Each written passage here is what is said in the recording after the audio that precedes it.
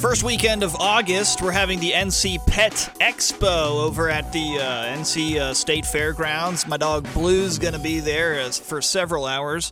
We're going to broadcast the Weekend Gardener live there that morning. Also, Making Your Home Great show from 1 to 3 is going to be there as well. Come by and say hi. I'll be there basically all day Saturday. That will be where I live. Another cool event that is coming up very soon is the Day of the Dead 5K in downtown Raleigh. To talk about it is one of the organizers, owner of Centro Mexican Restaurant here in Raleigh, Angela Salamanca. Angela, thanks for being on the show.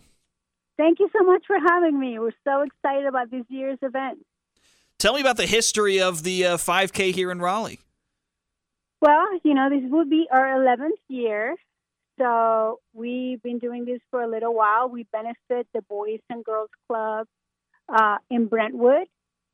And we started doing this because of a number of reasons. We wanted to, have an event that promoted a healthier lifestyle for the kids. And we also wanted to honor this really beautiful holiday that not a lot of people were aware of. I think that these days, Day of the Dead has become kind of like a pop culture thing. But in the past, this has been around for so long, and it's a way of honoring and remembering those that we love that have passed. And for me personally, it was a way to do that for my sister who passed away 20 years ago. I took some Spanish in high school, and I considered doing it in college, and I wish I did because I was actually somewhat decent at it. But we definitely always covered El Dia de los Muertos, which is the Day of the Dead. And it's more than because a lot of people, especially here in America, who may not know about the holiday, will see the imagery of skulls a lot, which is very much part of that day. But as you were saying, it's really about remembering your family. Yes, it really is, and it's such a beautiful way of grieving. Because, when you lose somebody that is so close to you, it's such a difficult time. And I think that the Day of the Dead or El Dia de Muertos provides space to really grieve and also celebrate in a really beautiful way with flowers and ofrendas and just it's a colorful, beautiful way of remembering somebody. It's a way of gathering all those that you love that are still around and remembering that person. It's just such a wholesome way of talking about death and talking about those that have passed. When you started the Day of the Dead 5K here in Raleigh, or when organizers started putting it together, why did they choose the Brentwood Boy and Girls Club? For us, it was important to give back to the Latin American community. We were a brand new restaurant at the time, and we wanted to connect with that community. And when we met Pepe Caudillo, who's the director of the Boys and Girls Club in Brentwood, we immediately knew that he was doing such a great job with the after-hour programs and that they were really serving that community. So we knew immediately that we wanted to work with them. And over the years, we've been able to donate over $160,000 and have hundreds of thousands of runners come to the race. And we also have a beautiful